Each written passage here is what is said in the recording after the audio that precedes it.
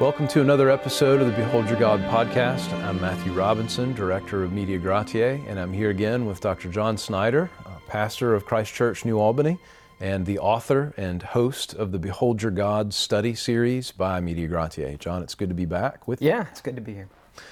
The last 2 weeks, we've looked at letters from a man named John Newton. Now, Newton, of course, was a hymn writer. He was the leader of evangelical men after the Great Awakening in the United Kingdom in many ways, and he was a pastor. And as we've said before, much of his counsel came to people through the ministry of him sitting down to write letters to them, his letter-writing ministry. And he wrote 3 letters to a man about what he described as being the progressive work of grace in the several stages of a believer's experience. And to do that, he used the kingdom parable of our Lord from Mark 4, verses 26 to 28. So those 3 stages, grace in the blade, grace in the ear, and the grace in the full corn. And each of those is characterized, Newton says, by different things. So that earliest stage, grace in the blade, Newton says is characterized most of all by desire. Then that second stage, grace in the ear, Newton says is characterized primarily by conflict. And then now this final stage of Christian maturity, the grace in the full corn, Newton says is distinguished most by contemplation. Yeah, and we'll kind of look at what Newton means by that. That can take a number of paths, you know. Newton begins his letter right off by dealing with a common problem, really an unbiblical remorse that older believers often find in this stage. And that is, they look back at the earliest days of their Christian life and they regret that they do not have the same degree of what he called sensible warmth and fervency in their feelings.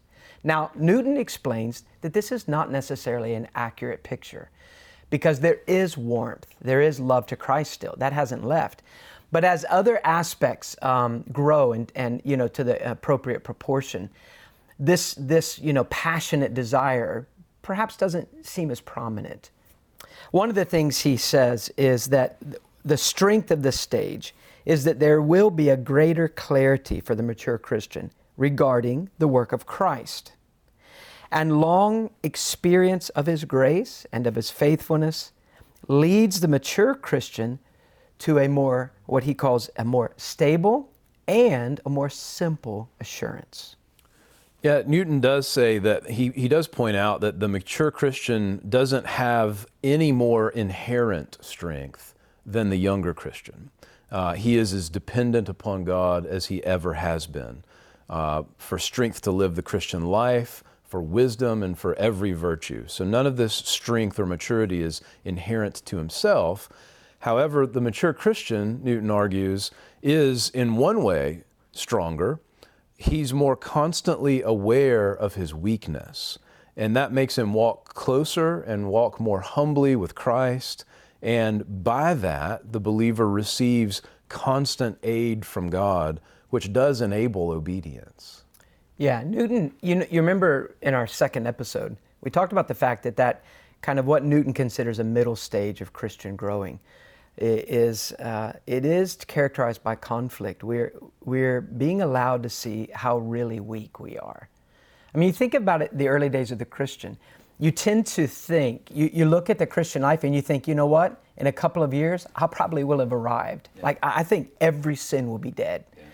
So Newton says, God, little by little, brings things into your life to teach you His faithfulness, but also to teach you your weakness. And so Newton goes on to say that through many sad lessons, the mature believer has learned that his heart cannot be trusted and nothing in creation can really be leaned upon.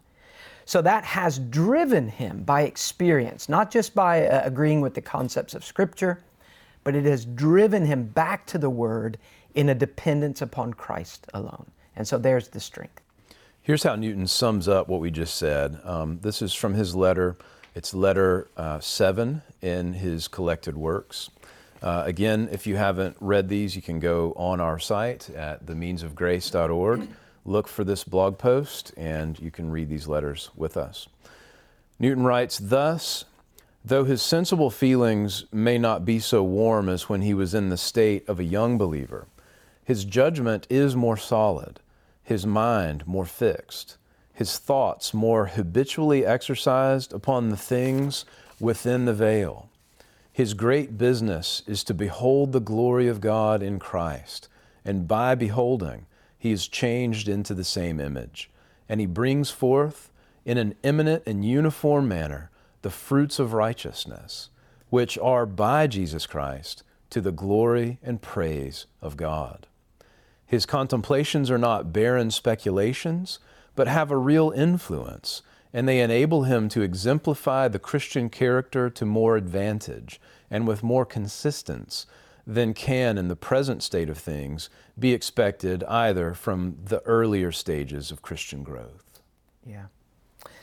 What Newton does next is he begins to give us a series of 3 particular qualities that he says characterize the more mature Christian.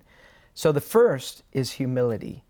No stage of the Christian life, he says, is without this quality. So we have no right to say, well, I'm a young Christian, so I'm proud.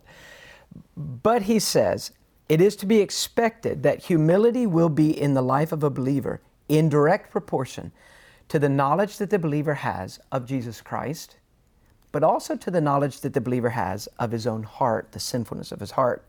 So Newton says at this stage of maturity, he can look back on a lifetime of examples of 2 things, of Christ's love and faithful dealings, and at the same time of an equal number of examples of his own shortcomings, his failings, his rebellion, or what he says, how he has in 1,000 instances rendered to the Lord evil for good.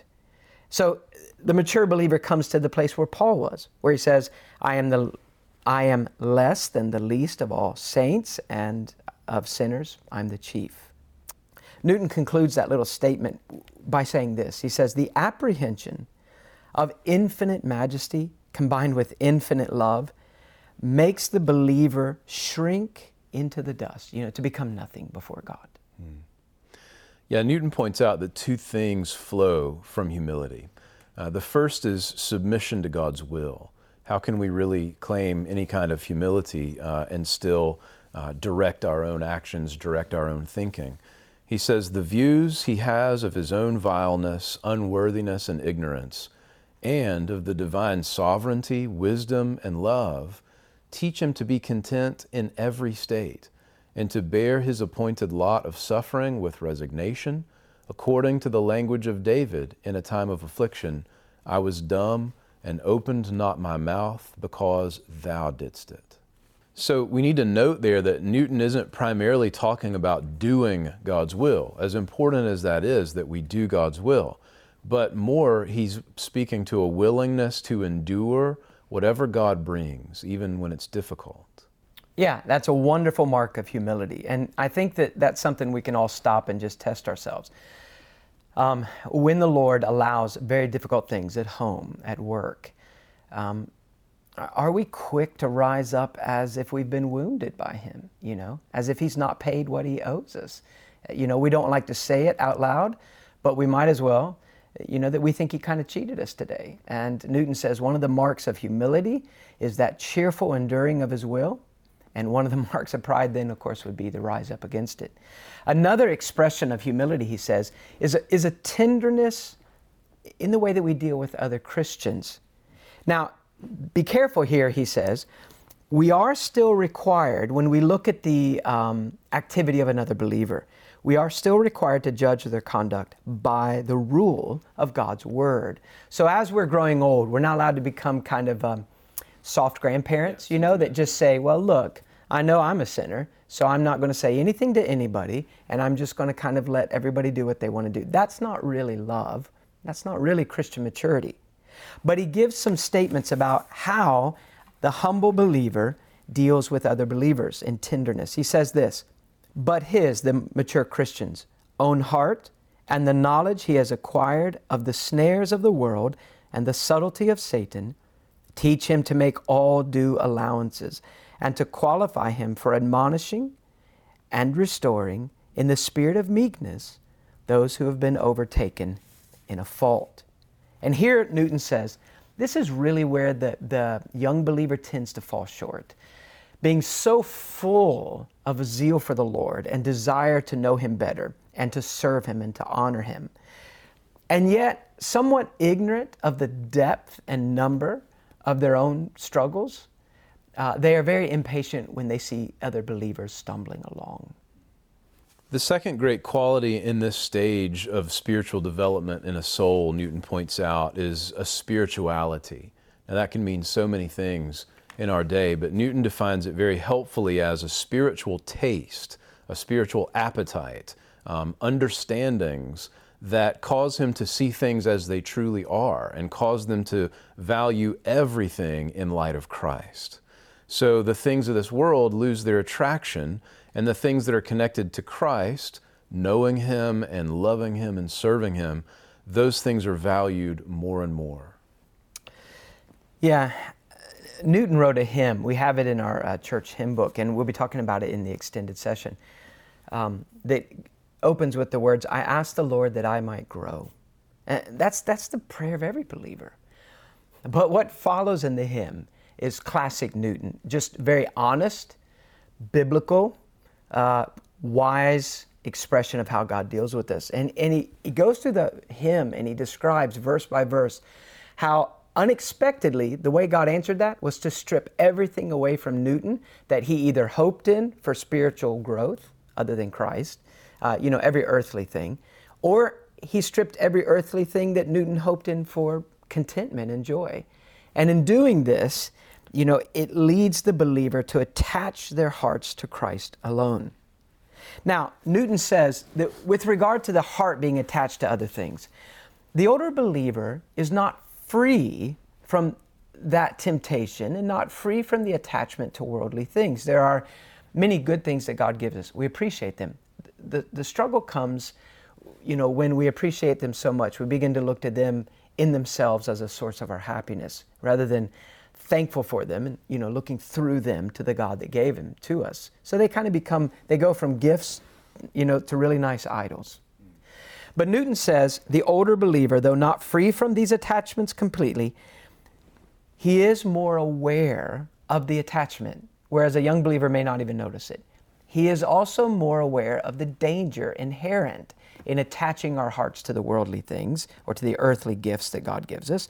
And so he has become, in his maturity, more watchful and therefore more delivered, more consistently free of an idolatrous attachment to something else.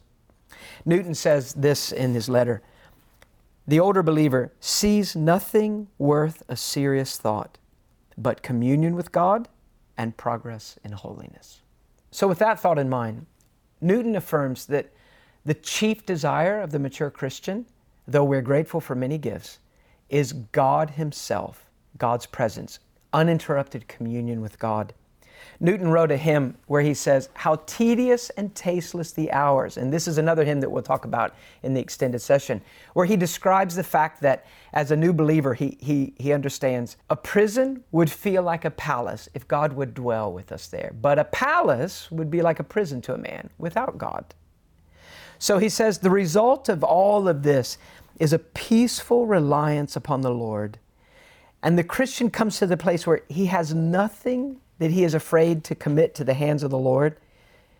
He is habitually, happily resigning everything into the hands of God to be at His disposal. He is not afraid of bad news. I think that's a pretty hard statement to make. But he is trusting that God will make good every loss, sweeten every bitter thing, and in fact do exactly what Paul says. He will cause all things to work together for our good. A third quality that Newton points out is characteristic of this mature believer is a union of heart to the glory of God and to the will of God. And this is another distinguishing mark, Newton says, of the mature Christian. And he lays out his explanation of why in the letter briefly. The glory of God and the good of His people are inseparably connected. But of these great ends, the first is unspeakably the highest and the most important, and into which everything else will finally be resolved. Now, in proportion as we advance nearer to Him, our judgment, aim, and end will be comfortable to His, and His glory will have the highest place in our hearts. Newton contrasts this type of maturity with the younger believer, with all the desire and the fire in the heart.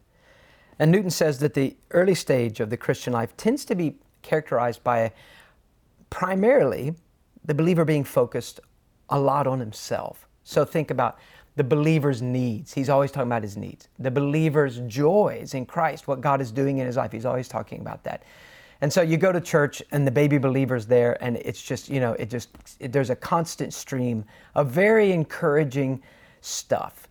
But it tends to be stuff that's about what's happening here. Wow, man, God has shown me new things about myself, and wow, yesterday's quiet time was so wonderful. Wasn't today's sermon helpful? But the more mature believer tends to be more focused on the glory of God itself. Regardless of the path, regardless of our own ups and downs at the moment. And his love for God, Newton affirms, is more self-forgetful at this stage. Now, Newton says, he's not saying that the Christian loves God just for who God is and doesn't pay attention to what God has done. Actually, there's no stage in the Christian life where that's the truth. What John says in 1 John is true. We love him because he first loved us. And as we are continuing to grow in our awareness of what that means when we say he first loved me, to that same degree we are growing in our love for him. Yet, Newton says, as the Christian matures and as we contemplate the perfections of God, we are loving God for all that he's done for us, but we are also delighting in God just for who he is. He is mine. And what does that mean? And then we begin to look at the great panorama, the high definition of the descriptions of God's perfections in Scripture. And it's like they begin to march out one after the next in front of our eyes as we grow as Christians. And it's not just that I'm forgiven, or just that mercy's new every morning, or just that he's my Father, or whatever else you want to say. It's that he is. And that becomes the great treasure of the Christian life. And we tend to become a bit self-forgetful as we view him. Yeah, we are not promised that we will get the answer key to how exactly these things that come into our lives, sometimes very difficult things, are for our good. And we're not promised the answer key or to be able to peer into and God's infinite purposes, how they will tend to his glory. So even a self-centered focus of things being for my good and for the glory of God that has to have answers is not ultimately going to help us, and it's not ultimately going to be for the glory of God. So I really do love that he points out that of these great ends, the good of his people and his own glory, that his own glory is unspeakably the highest and most important. And that is what everything else will finally be resolved to and in. And if that's our great desire and that's our great glory, even more than, I need some explanations, I need some answers, I need to understand even. Those are all, I can identify and I can empathize with that.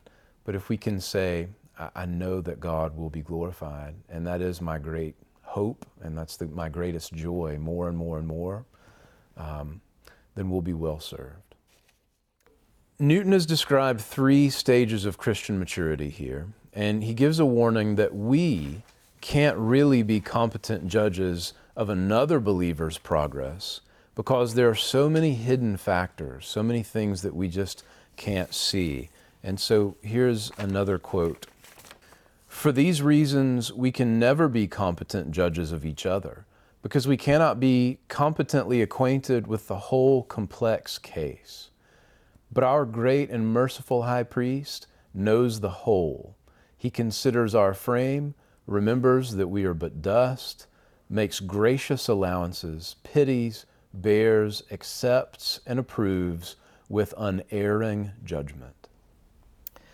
Yeah, I think a pretty important thing in our culture where I read a number of years ago, shockingly, that what used to be the most popular Bible verse in America, John 3:16, pretty much everybody knew that, or those that would know a Bible verse, that was the one they knew, that it had been replaced. They had done a Gallup poll, and it had become "Judge not." And that's a pretty severe indictment against us, that of all that God has said to us, the one that we yanked out of the context was, "Don't you judge me," So when Newton says, well, we can't judge each other, he's not, he's not in 2019 America saying, hey, who am I to judge, He gives us a very specific statement. We can never be competent judges. That is, we can never, in a perfect way, without any fear of mistake, look at another believer and say, I pretty much figured out your life. I know which stage you're in. Yeah, and to kind of have a real hardline approach, as if there's no room for us maybe being mistaken, because of the complexity of the Christian life. As a parent, we have children, both of us, and you look at your children, and they're at different ages, so you deal with them differently. And they're also, even if they're toward the same age, they're different personalities, and how you respond to them as a parent is different. And it's very easy for someone sitting out to look at you and go, I know what you should have done with that kid. You blew it. And you think, well, I can understand how you feel that way. But actually, if you understood all these issues that we've known for the last, that we've been involved in since the kid was born, you would understand why we've done this. Some complexity to the situation. Yeah. So in dealing with other believers, don't take John Newton's 3 stages and kind of, label somebody stage 1, 2, or 3 and feel like, now that I've read Newton, I figured everybody out. It's kind of like the guy that takes the psychology course, Introduction to Psychology in college, and then he starts to dissect everybody. Right. So we want to be careful with that. Yeah, unlike the Enneagram or the horoscope, at least these are biblical categories, but they are taken from a parable, a kingdom parable that the Lord gave. And they're not meant to inform every area of our theology. And I think Newton's very wise to warn us against coming and trying to lay these things on top of every person that we know as a grid. But I do hope that if you find yourself described here, listener, that you'll be encouraged. We're not all that unique. The Lord deals with us in our very special circumstances, and none of us are dealt with in the exact same way. But there are some similarities, aren't there? One of the things that we love about attending conferences is when people drop by our booth and they tell us about how one of our studies or our films has helped or influenced them, their church, their family, their small groups. Eventually, we started asking if they would let us record their stories so that we could share them with you. This is Chris, and we talked to him at the G3 conference about rethinking God biblically. As a pastor looking for good resources, and really became challenged by it, and I was able to lead our church through in California, and to see how God used that in such unique ways to drive us back to a biblical definition of who is God, who is man, what is the gospel. And when we twist that around, we end up with a false gospel and really an empty hope. And to see how the workbook really challenged the people to dive into Scripture in a way that maybe they don't normally. And so to see the byproduct of really what the Scripture produced was such a blessing as a pastor, as a shepherd. I think the biggest thing that the congregation walked away with was understanding that we don't get the gospel right if we don't begin with God. And when they talk to other people, they hear, well, I think God is. Well, it's not about what we think, it's about what Scripture says and who God is. For more information about Behold Your God, Rethinking God Biblically, visit themeansofgrace.org. Well, Newton ends his letter with this beautiful description of the worth of a true Christian. So, John, why don't you read that to us to close us out? He writes, "The Son," the S-U-N, "the Son, in his daily course, beholds nothing so excellent and honorable upon the earth as a mature Christian. Though perhaps he may be confined to a cottage and is little known or noticed by men, but he is the object and residence of divine love, the charge of angels, and ripening for everlasting glory. Happy Christian! His toils, sufferings, and exercises will soon be at an end. Soon his desires will be accomplished, and he who has loved him and redeemed him with his own blood will receive him to himself with a "Well done, good and faithful servant. Enter thou into the joy of thy Lord." Well, praise God.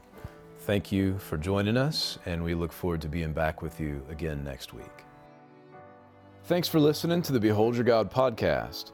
All the scripture passages and resources we mentioned in the podcast are available in this week's show notes at mediagratiae.org/podcast. That's mediagratiae.org.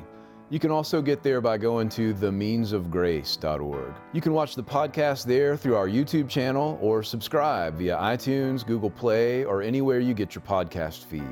The Behold Your God podcast is a production of Media Gratiae.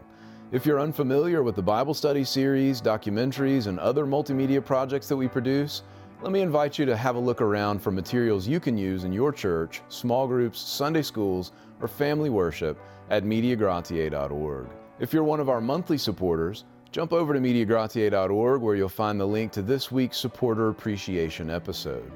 This is weekly bonus content that we produce as just one tangible way to say thank you to those of you who believe in what we do and come alongside of us monthly to help us continue doing it.